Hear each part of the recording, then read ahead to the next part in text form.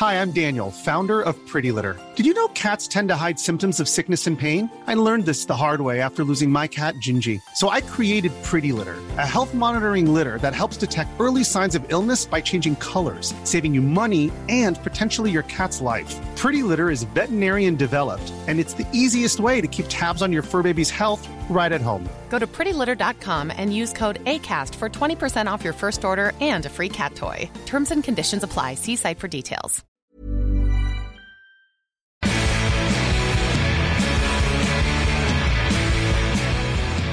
Good day, good evening, and good screaming. I am Jello Biafra, and this is Renegade Roundtable. There's all kinds of different opinions on, especially today, who is the hardest working man in show business? Of course, that was a slogan invented by James Brown for James Brown, and he lived up to it pretty well, but who is the hardest working man in show business? I'd say a pretty damn good nominee will be coming on screen momentarily here. Please welcome my old friend and much respected compadre, colleague, you name it, brother, Mike Watt. Brother Jello. Hello, Mike Watt. Thanks for having me aboard. Oh yeah, did you just get out of the bath? Should we have been doing this in two different bathtubs with each other?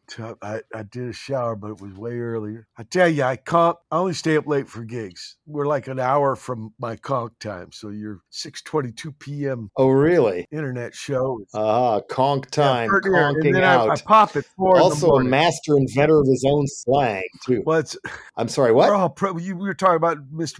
Brown coming up with his, or maybe Bobby Baird did that. It's like wearing a toupee, right? If I conch early, I'm going to pop early. So it started happening maybe about 20 years ago.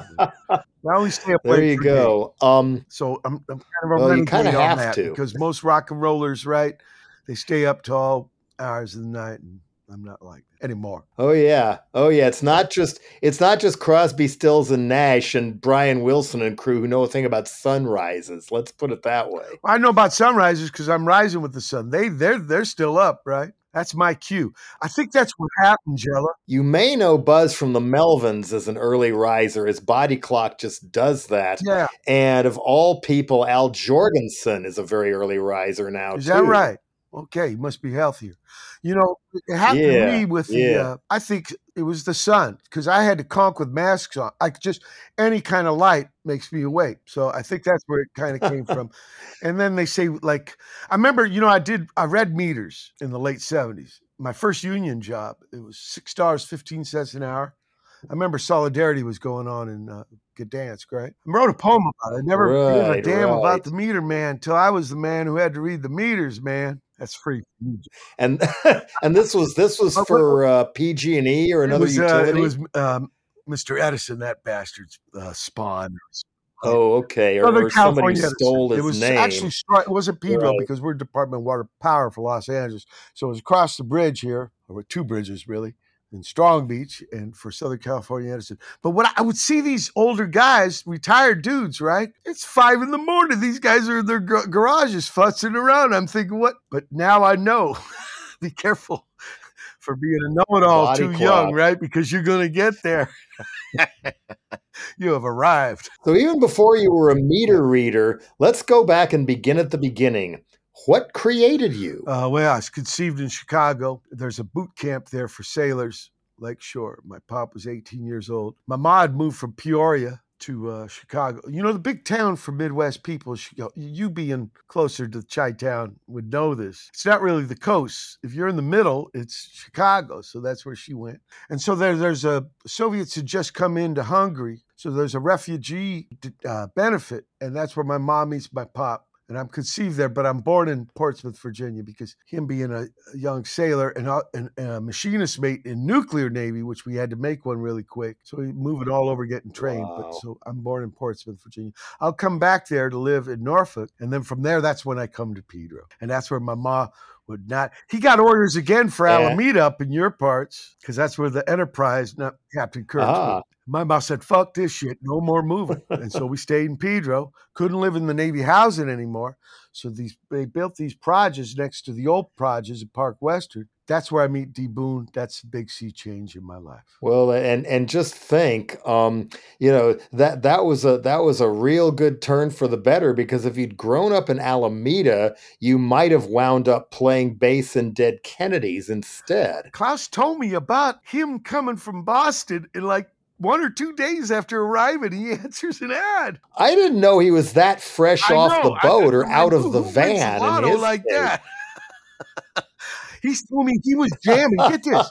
He told me in Boston he was jamming with Leslie West. And then Felix Pappalardi got his gig. So he said, fuck it, I'm going west, young man. Yeah, he never told me about his time in what became Mountain or anything. He's originally from Detroit, but then as an adult, he was playing in bands in Boston. I don't know if he mentioned Magic Terry and the Universe to you Leslie or not, West. which was an insane psychedelic project with a singer who I've heard a little bit of, like a toilet quality tape of what was the only thing he had proving that band existed. And that guy was amazing. It was kind of spoken word as done by Arthur Brown with all kinds of weird time signatures, but it made sense behind him. And apparently Ben Edmonds was the manager, and they made an album for Columbia and an album for RCA. Neither were ever released. And I've begged the Sundays guy, you've got to find this Magic Terry album, at least one of them,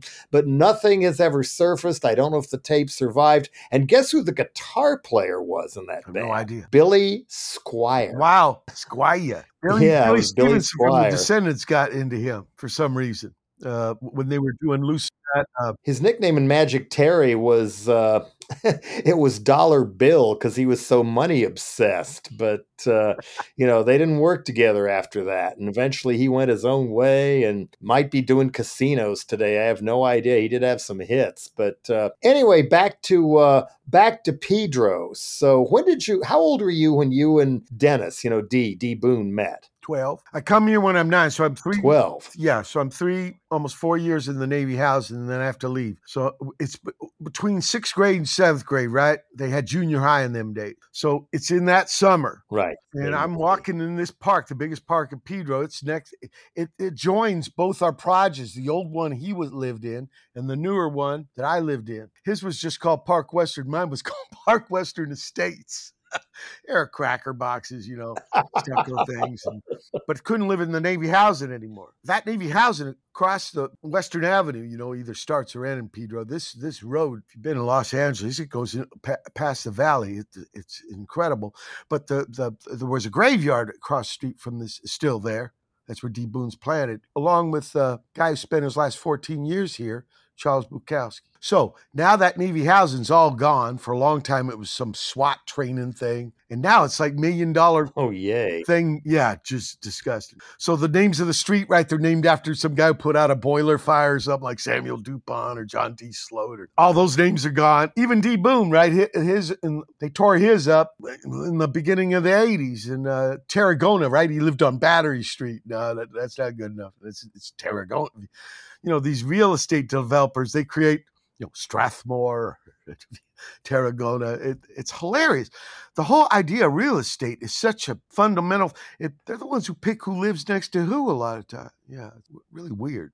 But anyway, yeah. I meet him just by coincidence, He's playing with his buddies at this park, Peck Park. He had really bad eyesight, jumps out of a tree. He thinks I'm his next door neighbor, nicknamed Eskimo. Now, his friends had all run off. And I ain't Eskimo. But, I just moved here. You want me to show you where I live? So we walk across the baseball fields, and he starts rattling off to me all these bits. And I'm thinking, this is the smartest motherfucker in the world. So I get to his pad, I show my pad, and I show him the new thing. Okay, tomorrow I'm going to show you my pad. So the next day, it's summertime, right? We ain't at school. Go to his pad. He plays me this cassette that he made off the television of George Carlin doing one of his acts. He didn't make up any of that shit the day before. He bit all them bits. But it was too late. I was smitten with him. And his ma, funny, that same day, now she played guitar as a girl, so she had him taking lessons. This guy, Roy Mendez Lopez, who lived in his Volkswagen, kind of hippie guy, self-taught, made his own guitars. Practice, practice. That was his big mantra. Would find clothes in the dumpster and then used white shoe polish to make them white. Anyway,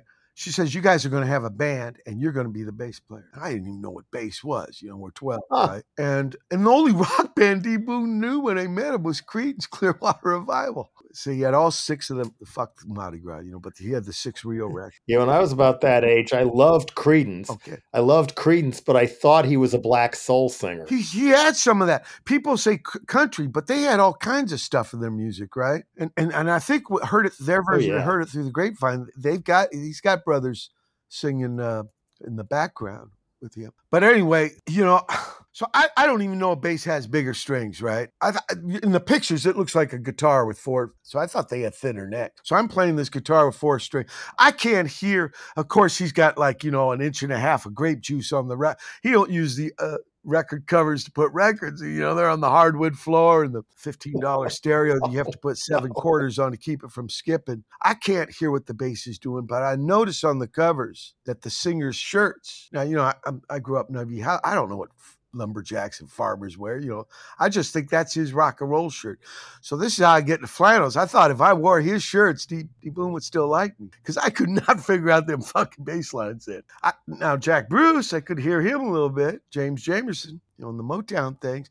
And in fact, that ended up being really key for Minutemen. Because the political thing about Minutemen for D. Boone was the way, because we come out of arena rock, right? The first gig we saw was T-Rex. We were 14 a couple years later. His daddy takes us to Long Beach Auditorium. It's 1973. It's $2.50 to go. No merchandise, right? There's some guys a few blocks away selling bootlegs. I remember I got a Mark Bolan poster. It was my first rock and roll hero. But we didn't know about club music. When did you get turned on to club music? I mean, we didn't know about, if I would have known the Stooges in 73 was playing the Whiskey, but we had no idea. We thought all gigs were at, Big Pad, Nuremberg rally shit.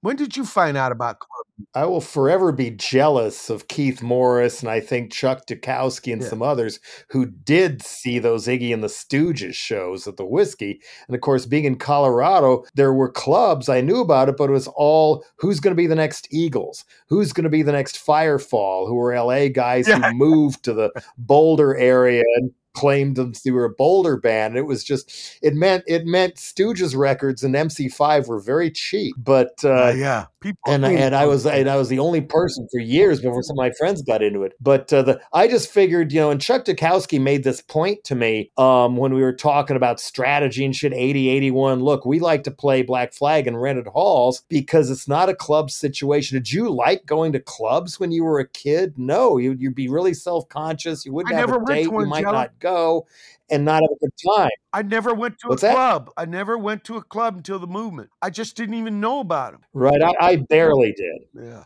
I think I'd seen Commander Cody at this record company showcase club called Ebbets Field in Denver, where the next thing I saw there opening for an FM band called Night City was the Ramones. Oh, wow. And they scared the living daylights out of most of the people there. And we in the front row we wound up with Dead Kennedys, the Wax Trax label, the Nails, who had 88 lines about 44 women. That came out of there. Don Fleming was at that show. And Al Jorgensen was there too. He's a Denver guy? No. He's originally from Havana, then Chicago, time in Florida, where his grandparents wound up. And but they moved him out to, I think, Frisco, Colorado. And he told me earlier to get him away from all the bad things he was getting into in either Chicago or Florida. And instead, he just continued on that path. Never went to the Wax Trax store in Denver, strangely enough, but says he was at that show while he was going to college, in all places, Greeley, Colorado, University of Northern Colorado, a place I would never wish on anyone. Yeah, right. That first ministry with the cape, we got the hair out there and the capes. He's been through the trips. Oh, yeah. He's been through the trips. But anyway, I didn't really know about clubs. But the idea of being able to talk to people, it was just, the Nuremberg rally thing was just so much. You sit in the dark there. The guys are like a quarter of an inch. No, they're 16th of an inch tall. Oh, I know.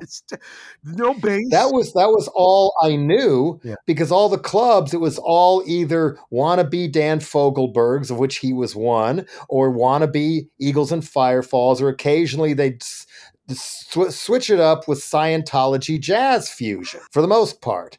And did see occasionally something Mauricio cool Duarte. might show up at the legendary. I did see, but get this, it was at the Long Beach Arena. You know what they would do at an arena show that couldn't fill it? They had a curtain so they could, in fact, I had this idea for touring, anti-cave device. You know, you just roll in this big curtain rod, whatever the crowd is. Hey, man. You corral them in. Yeah. So I saw Mauricio. That's the only fusion band I saw. I saw this one gig at the Long Beach Arena. Pure Food and Drug Act opened up, and it was all curtained off. So it was really like maybe a fifth of the place, right? Like one. Right. See that? And I Pure just Food? didn't know about clubs. People later on I talked to, girls went to the whiskey. Ones I was washing pots and pans a block and a half away at the hospital. $1.20 an hour, man. I tell you. This was Pedro, right? And girls would go to the Rainbow Bar and Grill, the Whiskey A Go-Go. They were into glam and glitter, but very small. And Rocky Horror Picture Show. My sister brought me to that, and I saw a lot of those first punk rockers at that. They knew all the words, throwing the toast. Yeah, because they kind of took over the movie, right? Well, that's kind of what, compared to arena rock gig, that's what a punk gig was for me in a club. The idea of Pat Smear playing for you and then standing next to you right after you could rap to the dude. I mean, that was not my experience with rock and roll up to that point. Oh, I know. I mean, what broke the arena thing for me was another person, the band I forgot about that resulted from that Ramones show at Ebbets Field. Joseph Pope was there too, who moved west and started Angst, who made the albums on SST, and we were close. We were high school buddies. His older brother, John E. Risk, was in my grade. Joe a couple of years younger, but he was the guy who got into Stooges and Ramones and all that good stuff. And along with Sam Turner, another friend, John Trujillo, Rick Stott, who ran at the record store and later managed the Ravers, who became the Nails later, and moved to New York and left me, the roadie, behind, but took me and Joseph behind. But anyway, Joseph was, as you know, a very outgoing, very forward person, very charismatic one-on-one. Yeah. So he disappeared for a little bit while we were waiting and stuff. And he comes back, hey, I was just backstage talking to the Ramones. You can talk to a rock star? You talked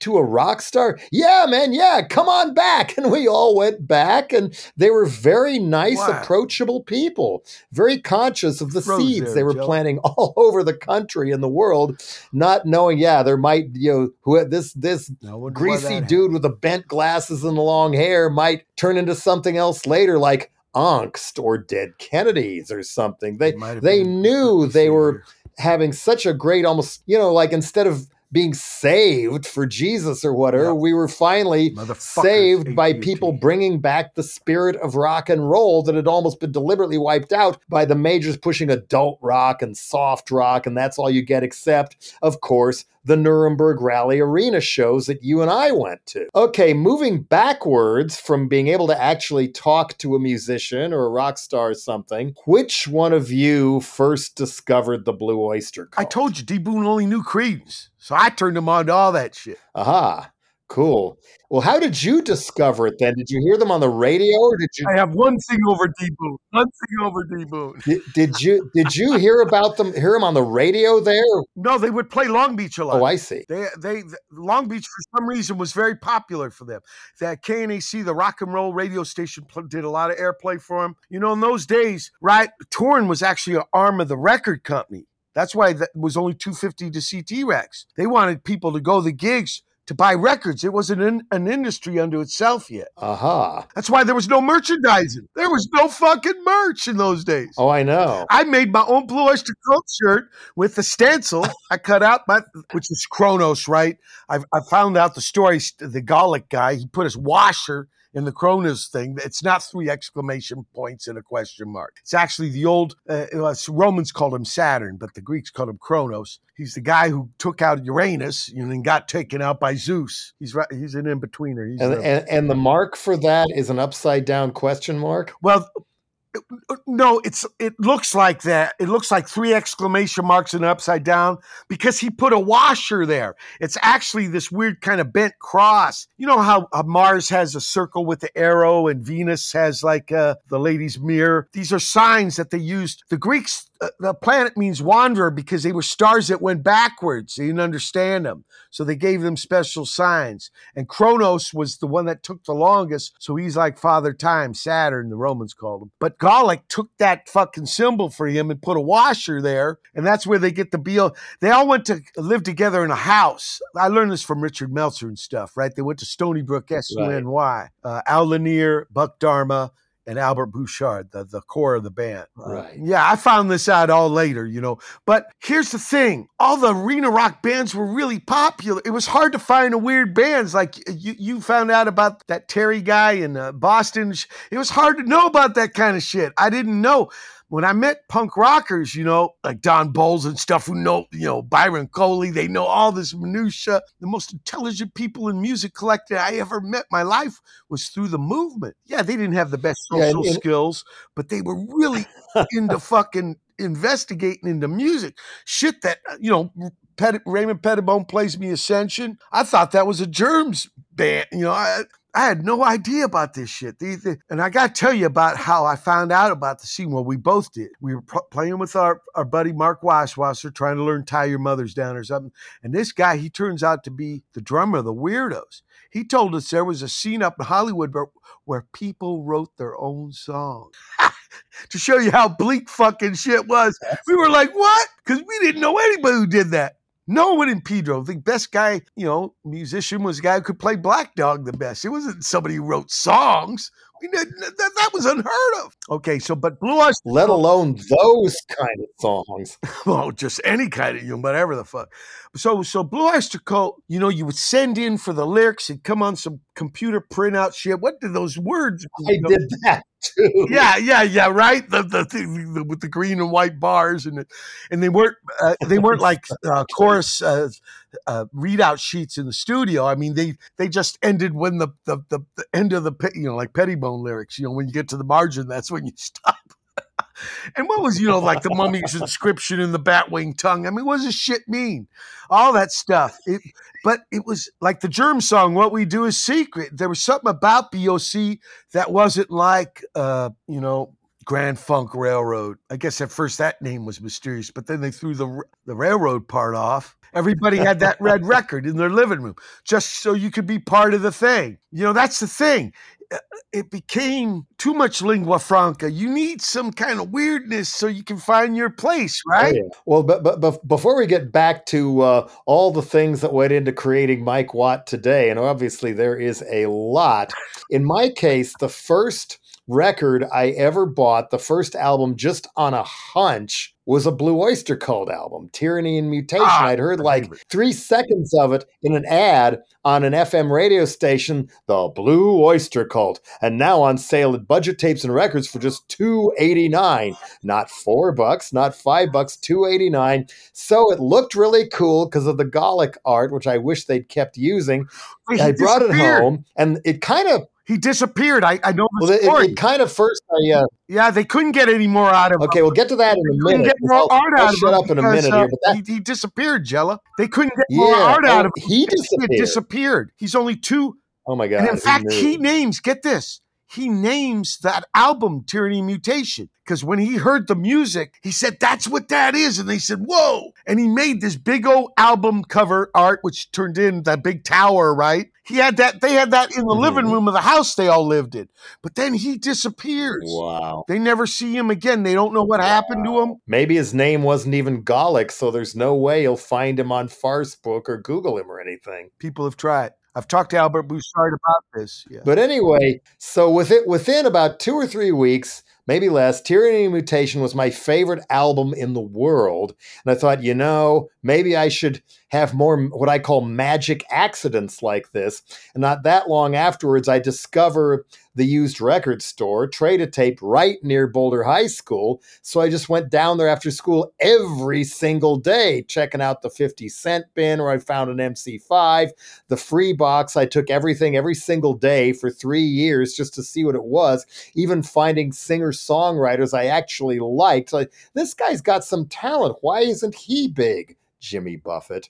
That was Living in 3/4. But anyway, so it was kind of the opposite of you, where I was having more and more magic accidents, broadening my own musical horizons all the way up into Ima Sumac when a Spanish teacher played her in class as an example of some other country's stuff. And then I find Voice of the Hatabai, or however you pronounce it, produced by Les Baxter. So then I found a Les Baxter album, but mostly I was trying to get every heavy rock album ever made.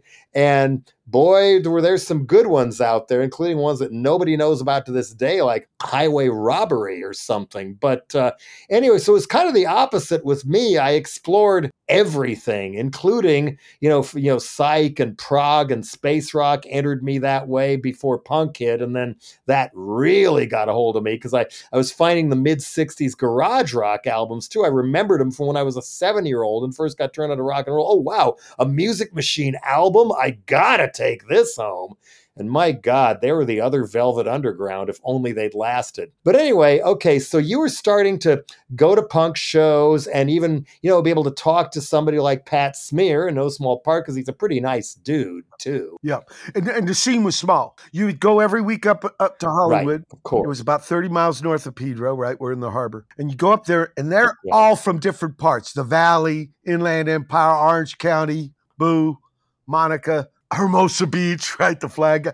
I don't know any of these parts. None of these parts. I mean, you fly over L.A. or SoCal, because it's actually 3 or 4 different counties. It looks like one fucking town, but it's balkanized up the yang. Oh, I mean, yeah. Hermosa is only 16 miles away, and we're both next to the water, but we fucking have nothing to do with them. I remember Hermosa Beach being the cradle of Black Flag. Right.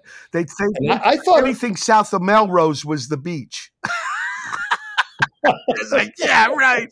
Okay, well, let's go into that for a minute, because as long as I've known you, you're always, you're Watt from Pedro, and a very fierce pride and love about San Pedro, California. Yeah. And one of my longtime dreams has been to have the guided tour of Pedro, courtesy of Mike Watt. Now I know why you wear the anchor around your neck all the time. You're a Navy kid. But do you want to tell people, especially in descriptive terms that people who only hear the audio can understand, what is it about Pedro that makes it such a beloved part of your heart and part of your spirit that I doubt you're ever going to move anywhere else? Yeah, the anchor was given to me when I made my first opera. I used my pop's story in the Navy to tell the story of the Minuteman.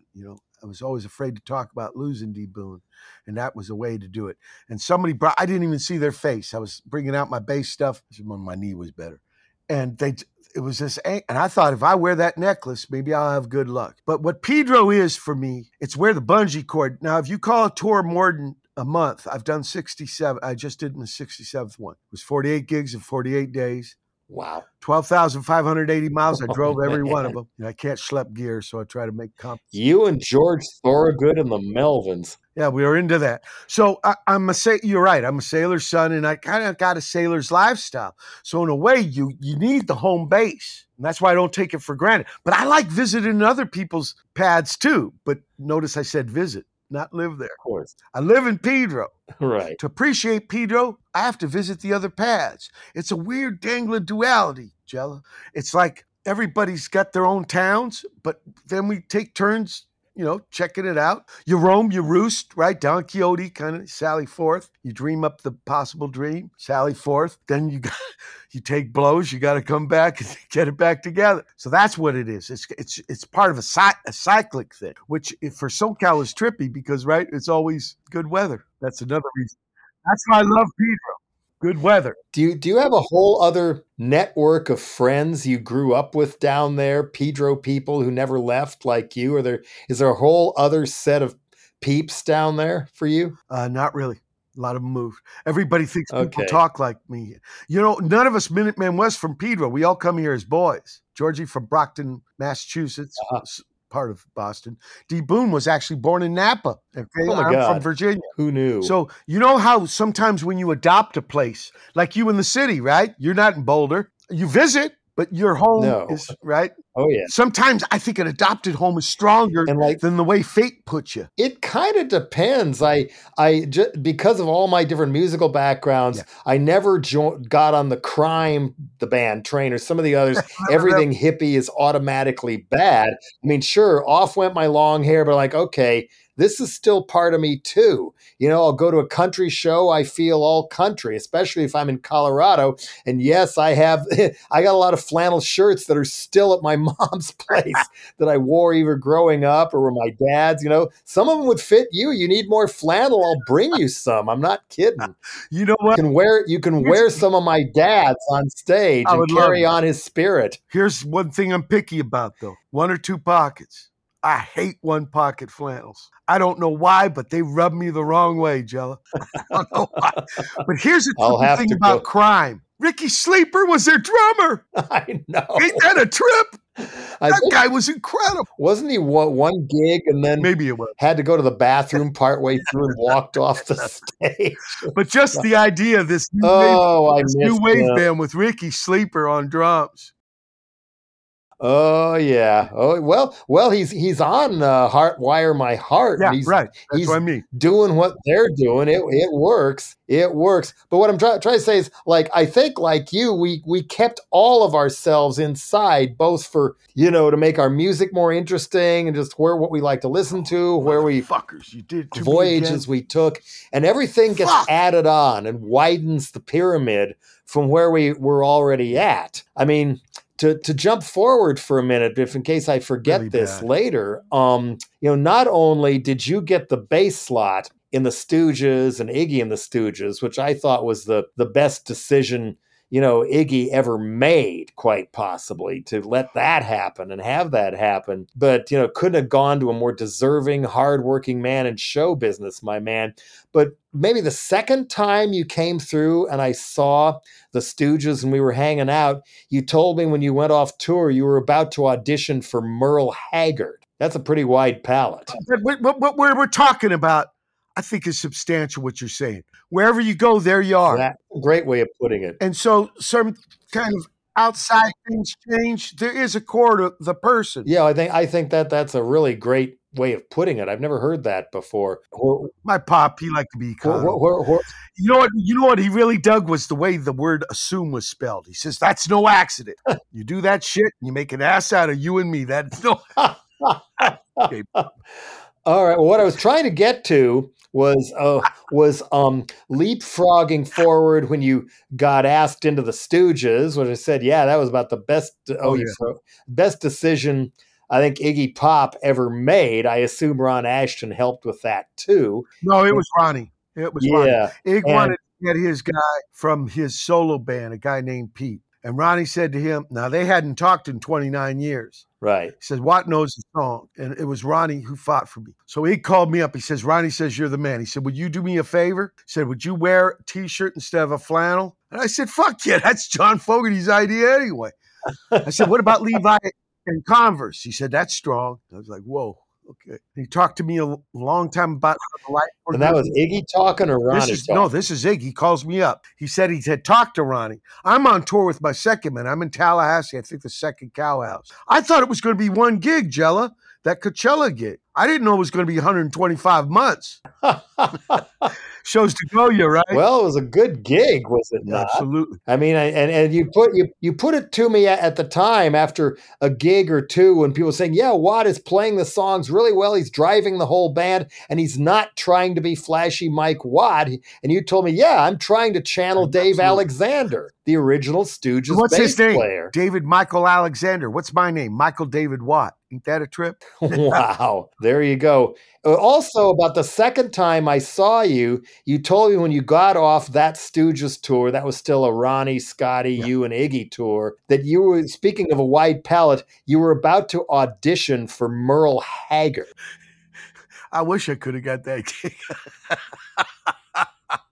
That would have been beautiful. That would have been beautiful. But yeah, I've been. Well, what would have happened if you had a gig with the Stooges and a gig with Merle Haggard on the same day, especially if it was at the same town? Well, I'd do it. I mean, music is music. I hate the idea of genre. I just fucking hate it. I think it's like a gulag, Berlin Wall type of trip. I think it was a marketing device. Oh, I totally right? agree. They were trying to make their job easier, and it ended up being really lame. Genre is bullshit. Music is music, and Oh, tell me right? about it. It's one of the Exactly. few fabrics humans can connect without having to be Nazis on each other. Oh yeah, the more you get conscious of genre or whatever, the less interesting your music can become over time, even if you're really, really good at it. There was no old school punk back when you were first going to shows, and so was I. You know, the palette was being drawn from everybody from the Stooges and the Velvets, and some of us, like me and Klaus Beefheart,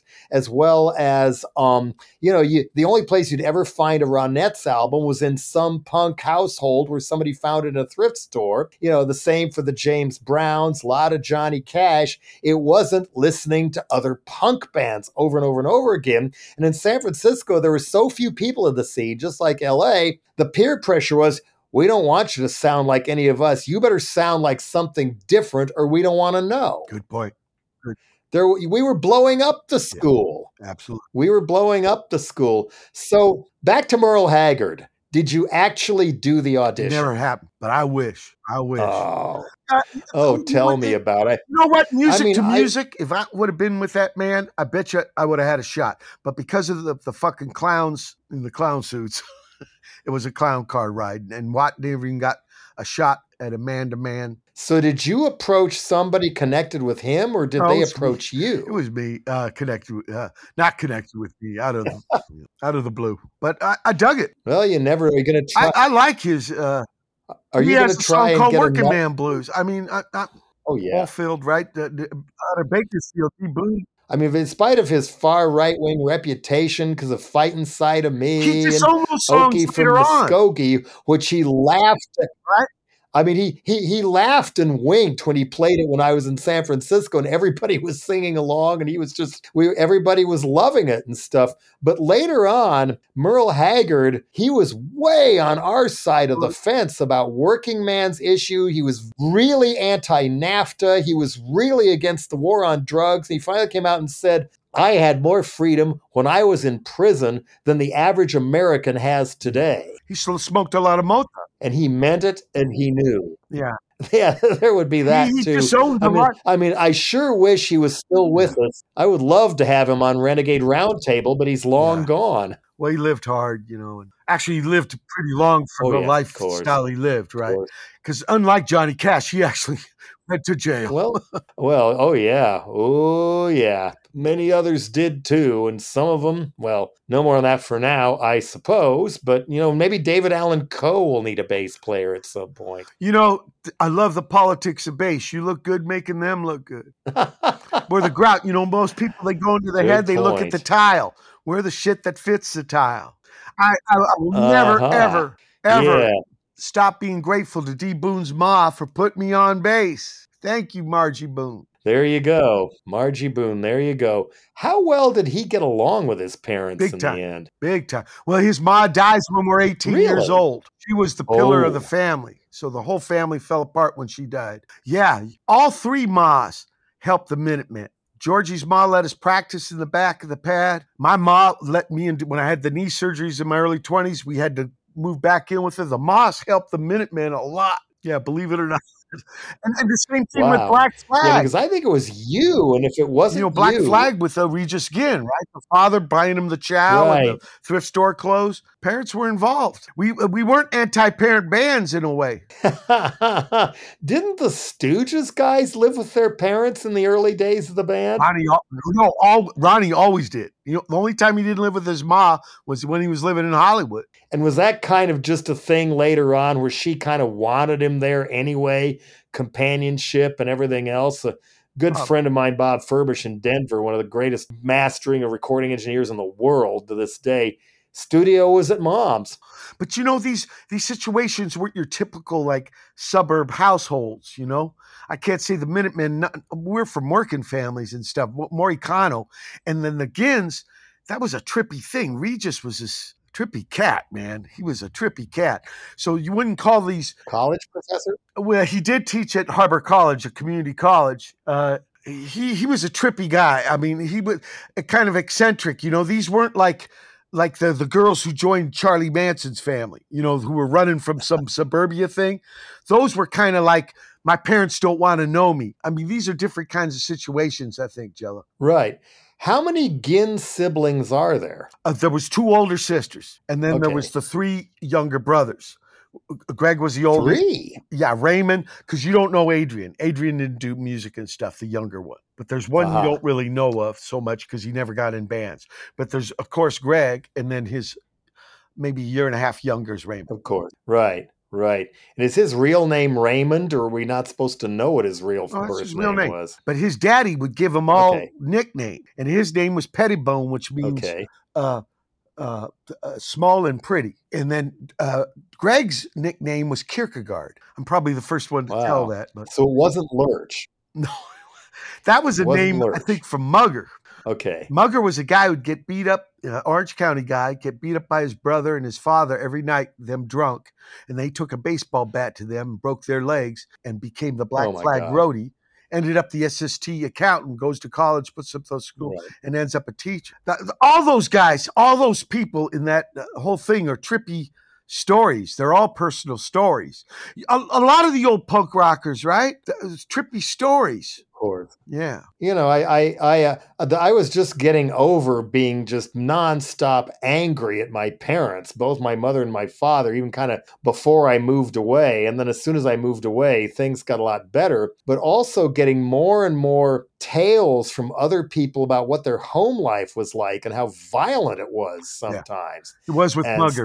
Bruce from the Toxic Reasons was talking about his family and, girlfriends and others and the kind of stuff some of them went through in different ways. We're going to realize, my God, I got through really, really easily. And they were actually, for the most part, they put up with me becoming what I was and growing my hair out in 6th grade before anybody else in the class did. And then finally they let me have a record player and they knew what would happen when they did. But all these records began marching into the house and, everything from Black Sabbath and the Stooges to Sparks and stuff, which, my poor sister was on the other side of the bedroom wall at her own bedroom and she got subjected to all of it. I wonder whether she recognized the Velvet Underground, if the Scottish guy she married later, her late husband Clive, they both died in a mountain climbing accident, unfortunately. And I really liked him too. And then found out when we were going through the stuff, oh my God, Clive had Velvet Underground records. Wow. He had Fresh Fruit, which I knew, but he had Joy Division and other things. So we would have had a lot to talk about. And what was in the CD player was the album he bought from Alejandro Escovedo at a show we all went to in Eugene, Oregon after a cousin's wedding. So then going down with them to see all the so-called Denver sound stuff that was just starting, 16 Horsepower, later Woven Hand, Slim Cessna and Munley and Denver Gentlemen and all these, and Devotchka even came out of that and went their own path and got way bigger. But they would have been right there with me. And boy, does that rocket through me sometimes when I'm at shows in Denver. I mean, at one point I was seeing this incredible band you must see at least once in your life called King Gizzard and the Lizard Wizard from Australia, who are rapidly getting so big you'll be lucky to see them in an arena at this point. But some of the stuff, then I thought, oh my God, and Julie and Clive aren't here. Yeah, get this. Like the Dills. The Dills used to do a cover of What Goes On. A lot of the Hollywood punk rockers didn't know who it was. Right. They didn't know who it was. I remember Brendan Mullen being so angry. I didn't know what it was. Brendan Mullen, what these motherfuckers don't know. I didn't know what it was.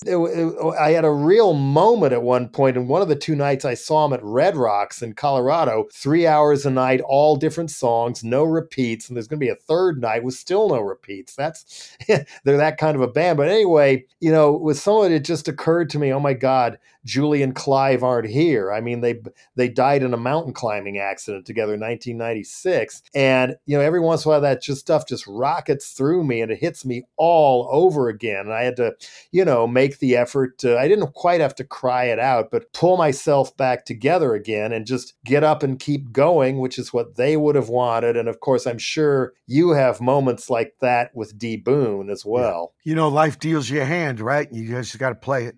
It's Yeah, I mean, I've had to say this at so many memorials. Just, there is no such thing as closure. That's just a pop psychology term to justify, the mind fuck industry and psych meds and the death penalty. But closure in real life was something that heavy. It doesn't exist. It's going to hit you every once in a while. Sometimes it's hit me and my mom at the same time when I'm back in Boulder too, because that was her daughter and it meant no grandchildren and this, that, and the other. And they were each other's best friends and joined at the hip, probably from the moment she was born. But anyway, what would be happening now and stuff. So, there's these moments, then you get up and then, what I said, everybody out there who's had terrible losses like this, and we all have, even recently. Another friend of mine who worked in journalism, Chronicle Examiner, really good dude. He dropped dead of a heart attack or whatever it was at 52. And there's a young son involved. So you would have loved this dude too. Old school newspaper man, Al Sarasevich. Anyway, miss you, dude. And so, it happens. It happens. I mean, Vail, Vail from Research Absolutely. Publications and Search and Destroy Mag before that. He was so broken up about losing William Burroughs that he had a memorial for him at the Art Institute, and a lot of people came. And, including older beats and stuff who were still there. Everybody came. And I gave the same thing at the end. What can I say that other people won't say and whatnot? I'm not sure I should even be here. I don't know his books that well. I just knew him somewhat. But people were thanking me afterwards for that. I thought, okay, I'm going to have to keep doing this because it's something that is helping other people besides me, basically. So those things are tough. You go and you do it for the other folks. I haven't been many of those. I haven't been to many of those. They're too tough for me. I didn't go to my father's. I didn't go to D. Boone's. I did go to Ronnie's. Ronnie's was the first one. And I read some lines. I asked Ig, can I read some lines from Leaves of Grass from Walt Whitman? I said, would that be weird, Ig? And Ig said, yeah, it's weird, but for this, it's okay. I didn't know what to say. Well, if that was therapeutic for you, then it was therapeutic for other people too. I mean, I don't think my mom would remember it now, but I was just devastated. I was in Boulder, and even in the local paper there, page 2 or 3, Stooges guitarist Ron Ashton dies. I thought, oh my God. That was the first one I went. When I met him first, it was the Tower Records appearance at South by Southwest, where you were playing with Jay Mascis and the Fog. Jay Mascis. Then you were doing the Stooges set, and you were handling the vocals. Right. And it just got really emotional for me when I just, there was Ronnie, and there was a second Ronnie who'd learned his guitar style dueling Ron Ashton's, with Jay Mascis being the other one. It was so cool. And I was just like, there was Ronnie, like, my God, there were 4 Stooges, 4 Iggy in this. It wasn't just Iggy. Funny. How much of my life and where I am today do I owe that man, Ron Ashton? How much do I owe him and his brother and Dave Alexander and the rest? It's not just Iggy, even though we're both frontmen and everything. And some of the ups and downs of Iggy's life, he was public about when he came back. Shitty. With The Idiot and all, were very similar to stuff I was going through, and that gave me a lot of strength, as did reading any Patti Smith interview you care to name. But how much of that, Ronnie? Oh my God! So I thanked him profusely when we were sitting talking. Like, I was wondering, who on earth is this guy? But me talking at memorials, I couldn't make a career out of it. It's too much. It was weird because Ronnie was the first one I went to, and then Tony, my pool cleaner friend, not much long after that. And then Steve Reed's ma. I went to 3 of them in 1 year. They're the only ones I've been to. They all happened in 1 year. I never went to him before that, and I never went to him after. You were telling me about meeting Ronnie at Waterloo Records in Austin. Now, with Jay Mascis, Jay Mascis was originally a drummer. He learns guitar by listening to Funhouse. So what he told me was, first you rip off the guy, then you play with him in a band. That's what he told me. So he's a man of few words. He's a man of few words. I noticed. I mean, I couldn't resist putting my King Buzzo hat on with a disarming, hi, how you doing? And and the first thing out of my mouth was, I really, really liked that Upside Down Cross album. Right. He plays drums on that. Oh, yeah. That's what he started as. Just, and that's why he didn't really like Raw Power. He thought it was too rockabilly. He loved Funhouse. And Funhouse was the first one I heard, too. I heard Funhouse before I heard the first album. Yeah, I heard the first one first, then Raw Power, which was and then I couldn't get my hands on Funhouse for a year or more, maybe. Then one came in sealed to trade a tape for 10 cents. And it grew and grew and grew on me, of course, but I was still mainly a Raw Power guy. And then the first time we met Klaus at the audition, then went to his place. We were just talking about music. He played me Magic Terry, and we talked about other things. And then we got in a good-natured argument over whether Raw Power was better than Funhouse. And ultimately, I came over to the Funhouse side, and it's been kind of top of my favorite album ever, like so many of the rest of us and stuff. It's the top one. It's hard to believe it was recorded in 1970. It sounds like it was recorded tomorrow. I mean, it doesn't sound old-timey. It does not sound old-timey. It's not just the music. It is indeed the way it was recorded. And somehow Don Gallucci, the producer, who supposedly freaked out and turned Christian after that session. I don't know if that's true or not, but that's what I heard. But what I really heard was he changed his name. Them. He changed his name, and then he got into realty. What I heard was he changed his name and got into realty, but it wasn't because of the Stooges. It was other record business that gave him a sour taste, and he moved up to Portland. Well, the only production credit I've seen for him was Krabby Appleton. Thought you'd remember them. Oh, yeah. But anyway, that's what I heard. It was the industry or whatever, the racket that fucking bummed him out. It wasn't the Stooges experience. He actually dug working with them. Well, in case we lost the audio on that, the Waterloo Records gig where I saw you guys play and met Ronnie, it was this revelation. Hey, wait a minute. The Stooges and Iggy and the Stooges wasn't all about Iggy. It was about all of them. And that man on that guitar right there completely changed my life. Where would I be? Where would either one of us be without Ronnie and Scotty and Dave Alexander and James and whatnot, besides Ig to this day, and Steve McKay, of course, too. Brother Steve. Of course. Right. Yeah. Right. Yeah. You know, people say Ramones in 3 chords. TVI, Funhouse, they're 1 chord. We got some like Harry Nilsson, Lime in the Coconut shit going on there.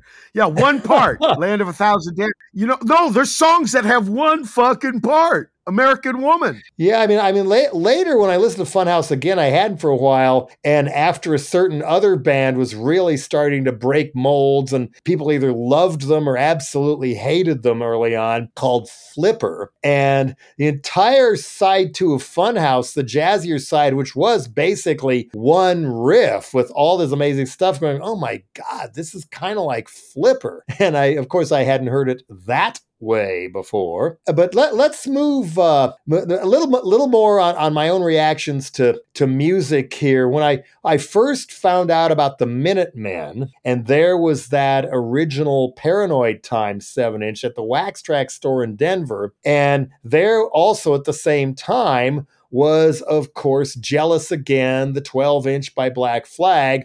And there was a song, White Minority. And I kind of, mostly kind of wrongly assumed, oh my God, are these guys kind of right wing? And oh my God, then they're putting out, of all bands, they're putting out a band called the Minutemen. And I immediately thought of that, the Oath Keepers of the time. And in the 60s and 70s, that militia thing along the southern border and other places, it was nationwide, I think, but not very big, calling themselves the Minutemen. And I thought, oh my God, they can't be named after that, can they?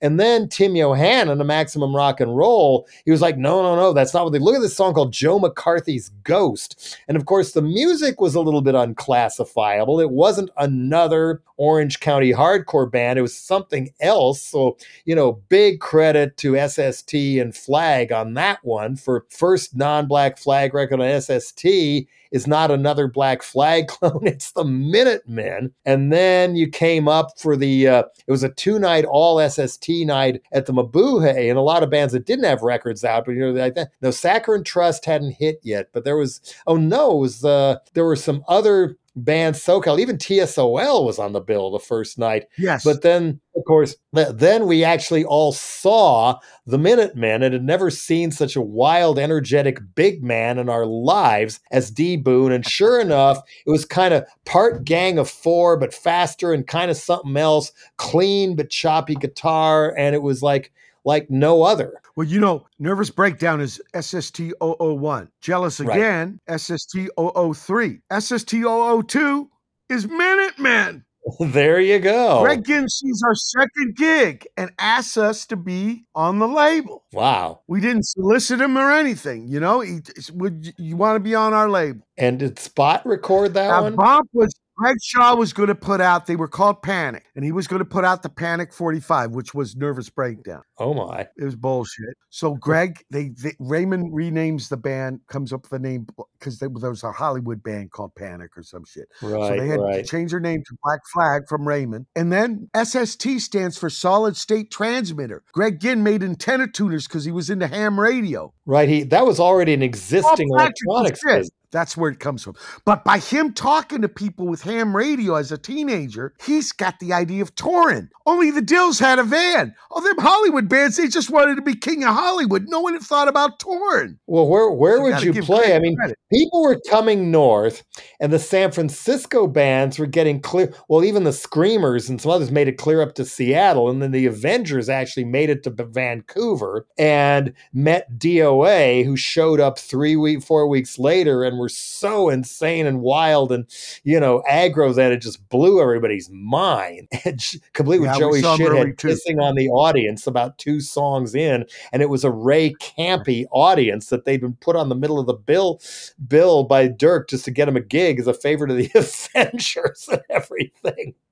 People weren't even getting up out of their tables to try and get away from them. Go ahead. DOA was very early with establishing the tour route. Them and Black Flag, very early. They're pioneers. They did more to network with other bands and crack open other parts of the country than anybody else did. I mean, they laid the groundwork, and maybe Dead Kennedys were number 3, but we were a distant number 3 to what was already laid by Black Flag and DOA. Yeah, absolutely. Chuck Dukowski's little phone book. Oh my God. That's how it was all done. Those are the guys. I had one too. And we would trade from time to time to fill in some blanks and everything. Absolutely. Absolutely. Yeah. And that's how it was done. I still tour on that circuit. There's still remnants of that circuit left. Yeah, I'm assuming there's more than just Doug Kaufman in Denver where, you know, he was booking you maybe even, did he ever book the Minutemen or did he start with Firehose? No, in Minutemen days, there was a guy that ran Denver named Barry Fay. Oh, God. We avoided him completely. He ends up shooting himself to death. Well, he also, according to Bob Furbrish, who had to testify before a grand jury about Barry Fay, that they were that close, you know, just in a hair from handing down an indictment on Barry Fay for contract murder of Tommy Bolin. And then Governor Lamb dissolved the grand jury. Yeah. You're talking about the guitar young guy. Yeah.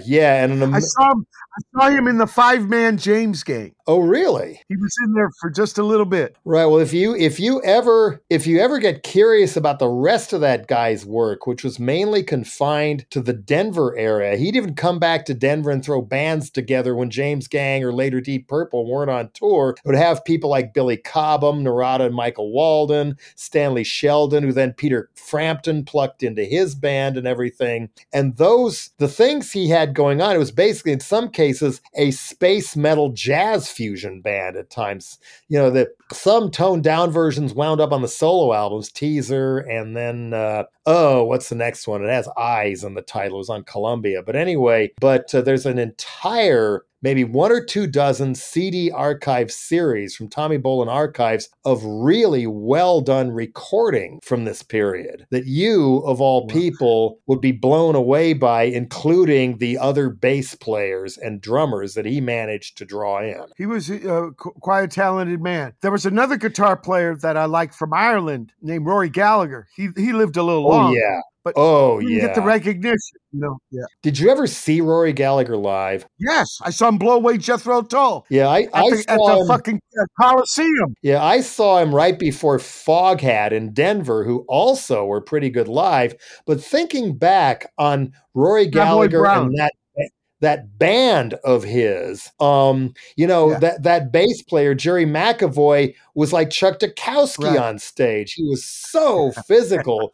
And that wild piano player who came out of an amazing British blues boom Later band on. called Yeah. Killing Floor. Yeah, Lou Martin was in the band by then. I think the drummer was Rod Yeah, because Diaz. I saw But him as anyway, a trio every time I saw him. right.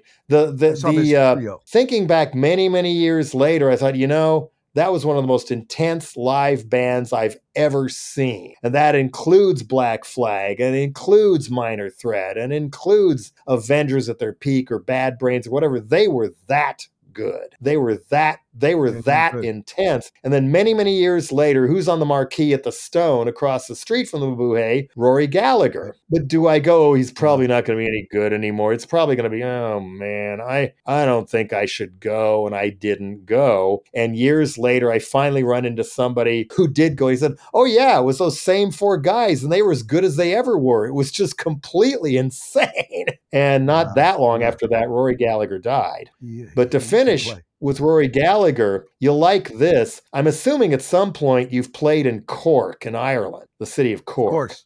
Yeah. A couple times. You know what the town square is named now, right? Right.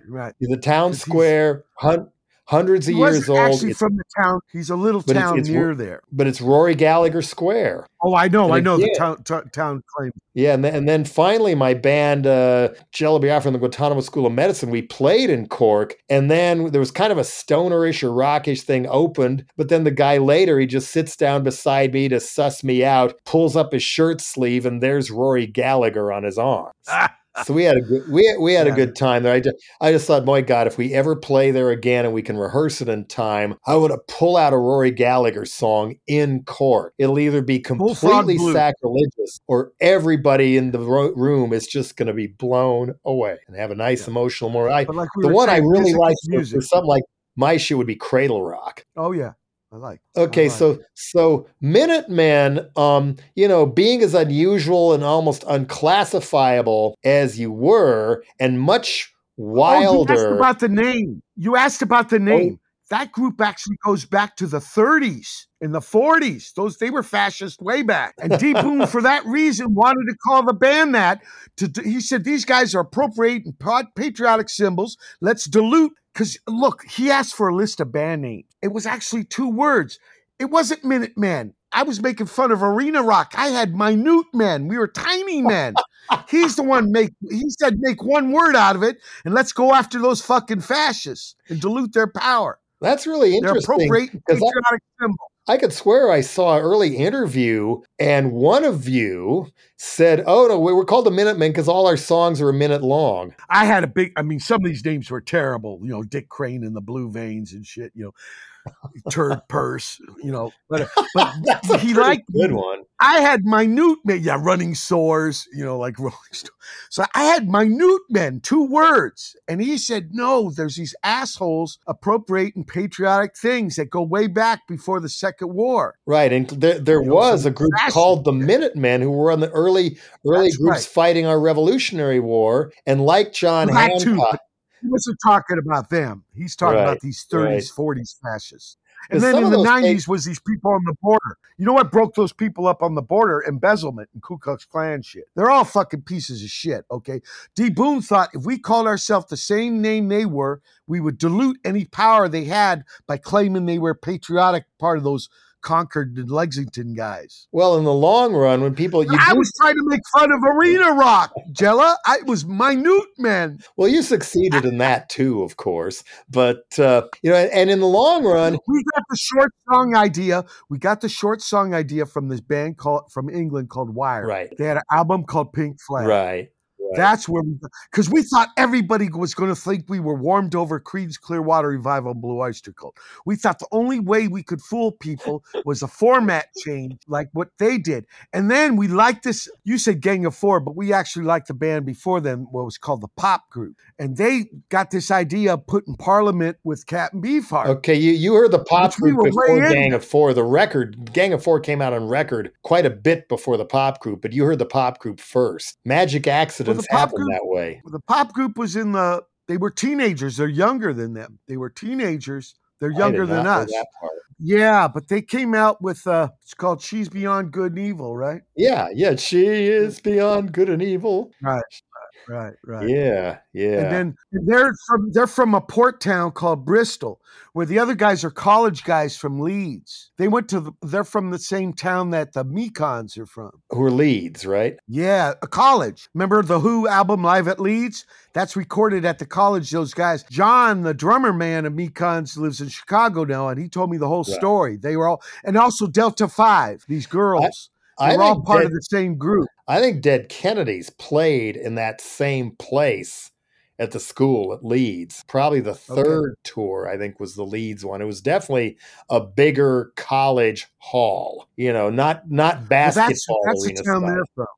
Yeah, and then the Pop Group guys were way from Bristol's the last England town before you go into Wales. Okay. Oh, of course. Right. Newport is on the different kind of areas. You know how England is, like 30, 40 miles makes a big fucking difference up there. Oh, tell me about it. But this idea of funk music, this was part of D. Boon's political thing to fight arena rock because we couldn't hear the bass and drums with arena rock. He thought the lyrics was thinking out loud. He thought the political part of Minutemen was not playing like arena rock with big guitar. It was having the bass and drums up. Of course, me and Georgie were into that. We wanted it. But that was his idea. So he took from the R&B guys, play trebly guitar and don't do power chords. Right. He thought was the political thing of Minutemen. When did you first realize you had an unusual, one of the best of a generation gift as a bass player? I always thought I was D. Boon's bass player. He never had to teach me songs. I never had to teach him songs because we grew up playing together. I just thought I was the guy to play with. So that's where the gift was. I got this guy to play with. I just play and he comes up with parts. He plays, I just come up with parts. That's where we thought the luck was. And his ma put me on the bass. So it wasn't luck. It was her decision. Right. But I also think it was the movement, Jella, because all of a sudden the best guy isn't on guitar. We're all starting off. We're all on level playing field.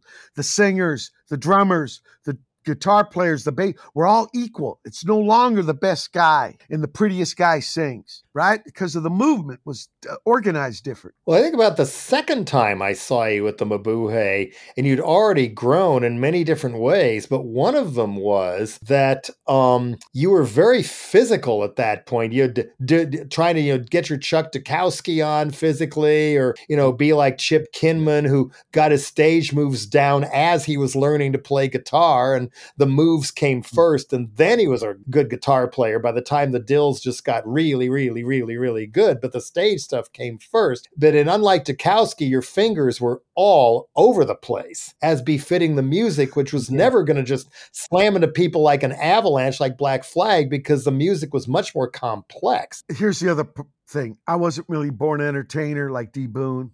Georgie, I was scared out of, they were pants shitters. So what I would do is whoop myself like a dervish, get in a frenzy. So I wouldn't be so afraid. Also, I looked over at man, who could not be afraid having a dude like D. Boon on stage with you? That guy was such a confidence builder. If this guy's, and he's going to town. He's like playing like it's his last gig every fucking time. So that's what I would try to do. I'd try to whoop up into a frenzy so I wouldn't be so fucking scared, because it was pants shitter for me. Well, another thing that stood out, I think you talked about this in a Maximum Rock and Roll interview, or maybe it was Flipside, where at that point, the younger hardcore bands, a lot of them still lived with their parents, including most of the DC people, except maybe for Henry. And, or they were living, really living the life, living at the church down where you were, or other things, a little bit older and on their own and doing whatever it took to get to the next month's worth of bills and, find, get food and drugs if you're into that or whatever. And so there was two different groups of people. But you guys, as Tim pointed out, I mean, the minimum, you guys actually have jobs. The whole time. Well, we considered music a job too. Just didn't pay us good. What were some of the other jobs? We pracked almost every fucking day. It was like a job.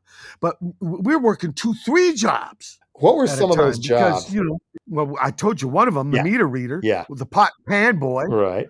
We're parking lot, run the parking lot, buttloads of fast food kinds of things. Worked for a paralegal during double nickels as a dime for this old lawyer in his 90s who walked with 2 canes. Here's the thing. The more money they paid you, the more they wanted of your life. So you had to work econo jobs because they were flexible enough to let us tour. Right. Or something you could find another one of when you got back, which is much harder for people to do now and has been for the last quarter century or more. So that's what we had to do. We all lived on our own. We were all firstborn. We couldn't live together. For a little bit, me and D. Boone lived at my mom's when I had the knee surgery. But that was only like 8-9 months.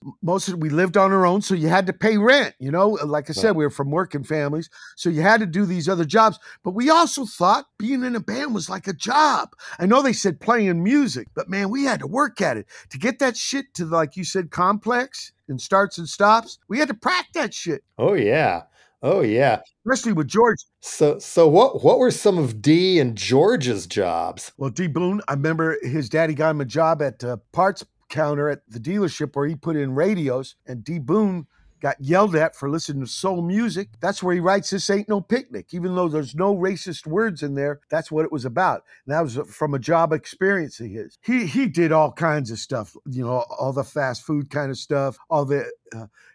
he was a handyman at Nichols Institute. I remember a lady calling the police. He was doing a weed whacker thing, and he thought told the police he was a crazy man attacking the building. In the old days of punk, and this is one of the reasons why we went back to our high school clothes, because these motherfuckers would give us a hard time. We painted on our clothes and did all that too, but we had to engage with the Square John world because of, where else was the landlords were into collecting little green paintings. Mm-hmm. Didn't understand this subsidizing artist thing. So we had to trade little green paintings to live in pads and for chow, Now, rent, Pad and Pedro was $118 a month. Oh, yeah. Gas was still 30-40 cents a gallon, okay? Because we're talking, right? Like I said, my first union job, $6.15. That was big money. Oh, yeah. The end of the 70s. I mean, one of the third place I had in San Francisco, I was paying $65 a month. The room wasn't very big, and I had to put some stuff in storage. $65 a month. Richard Hell told me in 1970 when he moves to New York City, sometimes the landlord didn't even come around. It'd be like $8, $12 a month. Yeah. Oh, yeah.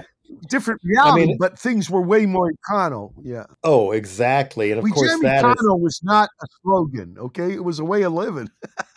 Oh, I know. And the title of that documentary about you, too, that many people speak very highly of, We Jam Econo. Yeah, and it was, we thought, look, when we found out, because we thought rock and roll was some Mount Olympus and all the shit, but we found out, no, Greg goes and he gets the album cover shot. He goes to this guy to get it mastered. He gets it pressed. You can do this. You just got to make it econo enough. Right, which is getting harder and harder. We didn't know that before. Even as a... Well, no, we're talking in the early 80s. Right. And now, trying to keep alternative tentacles in existing, so we can put out my stuff and all these other cool things I like, which is often like the early SST stuff nobody else would touch because it doesn't sound like some little genre thing, and the people aren't interested. They say what they want. I never censor what people say and stuff like that. Although granted, there was one album that got turned in by somebody we never did work with, and the opening song was rabidly homophobic, and so we had to back out of that one. It was just I can't defend this type deal. It's just wrong. I think even the people in the band would agree with that now. But you know how that is. But it's, Yeah. trying to stay econo and still keep afloat. Now it can take 9 months to a year just to get vinyl pressed. Now that Oh, yeah. a lot of people want vinyl again. And then the pressing plants want all the money in advance instead of waiting for you to get the stuff to the distributors. The distributors get it to stores. The stores hopefully pay the distributors. And in the case of Revolver, we do get paid by the distributor for what actually came to them. And and that's another year and a half after that. So all kinds of things we've been running out of because people keep wanting to buy all these other things of ours and not just mine. So it's a real tough spiral going on now. Plus Rainbow, the pressing plant in LA ended, and we got a lot of our back That's stuff what we back. used in the old days. Yeah. We got a Alberti lot and of the Rainbow. mothers and the stampers back, some of which were originally at Alberti before they stopped. But Right. now, even to get any of that test pressed to make sure it's still okay and not damaged, that could take 6 to 9 months. And okay, yeah, this one's good. Go ahead and make the record. Okay, see you next century. Yeah, And I'm so sorry. that part of econo is becoming very cruel lost you indeed. And of course, it's been a while where, and again, I'm talking quarter century here, where bands that used to tour their asses off, like a lot of the SST bands, and then No Means No, Victim's Family, Alice Donut, all those, they could still pay their rent, even in New York, and still tour their asses off and not give up their bands. But then later bands have crashed and burned because the rents are higher, there may be student loans hanging over their heads, and they throw in the towel earlier. So like you're saying, there's a lot of difficulties nowadays. Yeah. Yeah, but you are still out there, still being the hardest working man in show business, as far as I can tell. How are you getting around this and surviving at this point? Well, mainly gigs, touring. Because you also have a lot of different bands, a lot of different releases. Look, I get royalties too. Greg Ginn's always paid me. Really? Wow. So I'm really glad to hear that because, of course, all kinds of people. Mainly, I play gigs. I play gigs for a living. Yeah. Okay. At this point, with more technical difficulties, I can, there's all kinds of stuff we didn't hit on that you may want to hit on. And, well, I don't really want to talk about the. I like this stuff about the old days. I like this stuff you talk about the old days because I think young people are curious about our time and what the movement came out of. Well, I think one thing that's important that is back when this supposed magic was happening and everything was all old school, rah, cool, retro, as you say, the scene was tiny. The people in the audience were the people who weren't on stage with their own band at that time, or photographers like Ed Culver and then Glenn Friedman and Alison Braun and others and things like that. It was very, very small. And also in the case of Black Flag and DOA and especially MDC a little bit later, there was all kinds of hostile things you had to go through, not just with unsympathetic venue owners and promoters, not just the Barry Fays who kind of, there was a police raid on Dead Kennedys in Denver, and there was a call from Fayline earlier that day to our manager, why didn't you play for us? Blah, blah, blah. And of course, we had intentionally steered clear of Bill Graham, and I knew who the other Bill Graham was too, and whatnot. But sometimes you'd get people who were real badass old school bar owners who somehow got talked into letting a punk band play. But, they might be mob, they might as well be mob or whatever. And the bouncers didn't want anybody to even dance and were quite ready to slug even a girl if she got up and moved. And you had to run into that when town after town after town. And if somebody did get a cool place and kids started showing up and it was somebody the age of the DC people or whatever in another town starting their own bands and venues, then the police would try and shut them down, sometimes the cops were called by their own parents. You never knew. So all the fighting we had to do just to create this circuit that so many people, and not just, the commercial pop punks of all different kinds of walks of music who play their own stuff. And thankfully, there's a lot more opportunities to do that now. And it's because of punk and new wave. But what we went through to carve that out, people don't, usually get that now. They don't know at all. It was always like this. There were always skateboard endorsements and beer commercials, and a label that'll buy us a van, and and this is just the way it's done. And no, it's not the way it was done. And and post COVID, some of us may be fighting all over again. But then, man, you read about those bebop guys. Oh my God, how that scene changed. There's no respect for artistry. I didn't hit on jazz at all yet, and I know how much that means to you. Go ahead. Yeah, well, Pettibone turned me on to that, and I saw a lot of parallels. This other world, people are doing it just for the art, and man, like the last poet said, it's just us, no justice. It's horrible. Well, and you got to keep the spirits up. You can't totally let it beat you down, or you would not create anymore. But man, have they put up stuff to really destroy any kind of integrity towards the art. I mean, there was a transitional period when I first moved back to San Francisco for good in early 1978, where major labels en masse pulled the plug on signing any more punk rock bands. And people who were kind of in negotiation, from the Nuns and probably any number of LA bands and whatnot, suddenly the bottom fell out. The last one signed was the Dickies, and the word was at the time that one of them had an uncle high up at A&M, and that was what got them signed. And, for A&M, they got so big in England and Europe, it was very much their financial worthwhile to sign the Dickies and stuff.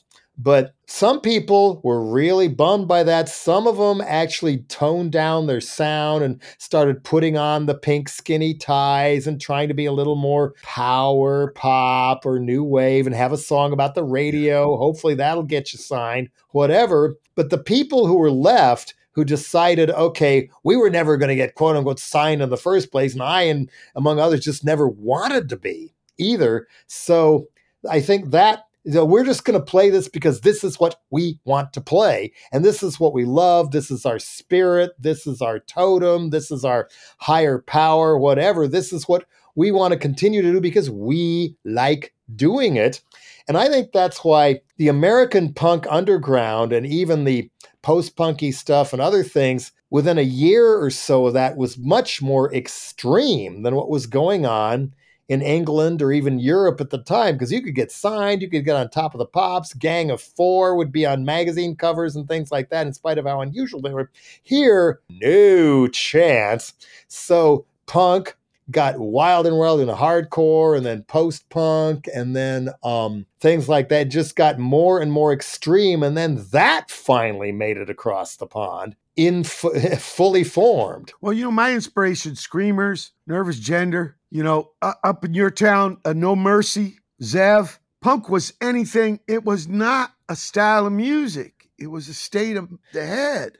Oh, yeah. That's the way I'll always think of it. Punk and new wave were interchangeable terms till right about the time the majors pulled the plug and said new wave is okay, but punk is not. I mean, Survival Research Labs was punk, and even Voice Farm, an early and excellent underrated synth pop band, kind of like OMD, Orchestral Maneuvers in the Dark, in San Francisco. They were so good, I even had them close the Let Them Eat Jelly Beans album. It was all considered punk and new wave. Talking Heads were considered a punk band. Blondie was considered a punk band, and Sex Pistols were a new wave band. That was the way people looked at it until the whole thing got split from above by the entertainment industry. And there was probably, Zappa said jazz is not dead, it just smells funny. There was all the non-funny smelling jazz going around too, or more danceable or more mellow-drony, Scientology, jazz fusion, or later Kenny G, whatever. But what I want to get to before we go, and we're going to have to go in about, 6 or 7 minutes here. We're going to run out of what our technology can do on this one. It's funny that you said smell, though. It's funny you said smell, though, because jazz is actually short for jasmine, which is strong-smelling flower that they put in brothels, whorehouse, because this is whorehouse music. Well, hopefully that's There's no not radios, all record players. They got guys improvising. Yeah, and also Brothers didn't spell it with a Z. That's was with an S. Right. It was JAS. I remember seeing some of that, and hopefully. But it's all this stuff. course. It's Of course. a room. What's it called? Chinese whispers, right? You get a telephone or something. It gets. Well, So what's the flesh real out. deal? The real deal is you and your buddy. That's why when you asked me about being a bass player, D Boone, that was my real thing. And then this movement that was open enough to let us take something personal between us, and we could take turns playing with the other guys. Well, before we go, I really want to ask you about, because every year I get an email from you celebrating his birthday, and that is John Coltrane. Oh, yeah. Why is he so important to Mike Watt? Well, it seems he was serious about wanting to make people happy with his music, or just to be some kind of positive force, whatever that meant. And something that's loose enough. Later on I got into Walt Whitman too. Like if there's anything I like about the country, it might be in that fucking poem. He made a poem out of his body. There's something about the connection. It's not just something that they used to service a lifestyle. It's not like they're totally satisfied, but John Coltrane was always trying to get further and further. Because I don't know his stuff But it seems very like, well. I got into music to be with my friend and I lost him. So I had to find another reason for music. And seeing John Coltrane, he said, yeah, music, there's something about it. It's a universal. Even if you're going to lose people, you're going to get lost. But in the meantime, there is this fabric, and music can be a force of good. Oh, absolutely. Not just be something, not to play people, not just to jive people and get something over on them. It can be actual something, whatever the fuck. It resounds, resonates because there's something true about it. It ain't phony. There's something about it. I mean, We're not talking genre. We're not talking about notes or scales or whatever it is. There's just something about it. It's in Raymond's work too. There's something about art that trips me out. And John Coltrane kind of does it in a visceral thing where it's getting in my ear hole and filling me, and it's just. And you never get tired of it. No, I never do. It's a trip. I got 604 songs on the iPod thing. Wow. I start every radio show, right? I've been doing that show 21 years and 5 months now, Watt from Pete Rose. And I always start with one of his songs, and I don't get tired. That's awesome. It's because it's probably the exotic thing. I didn't grow up with it. Well, I think.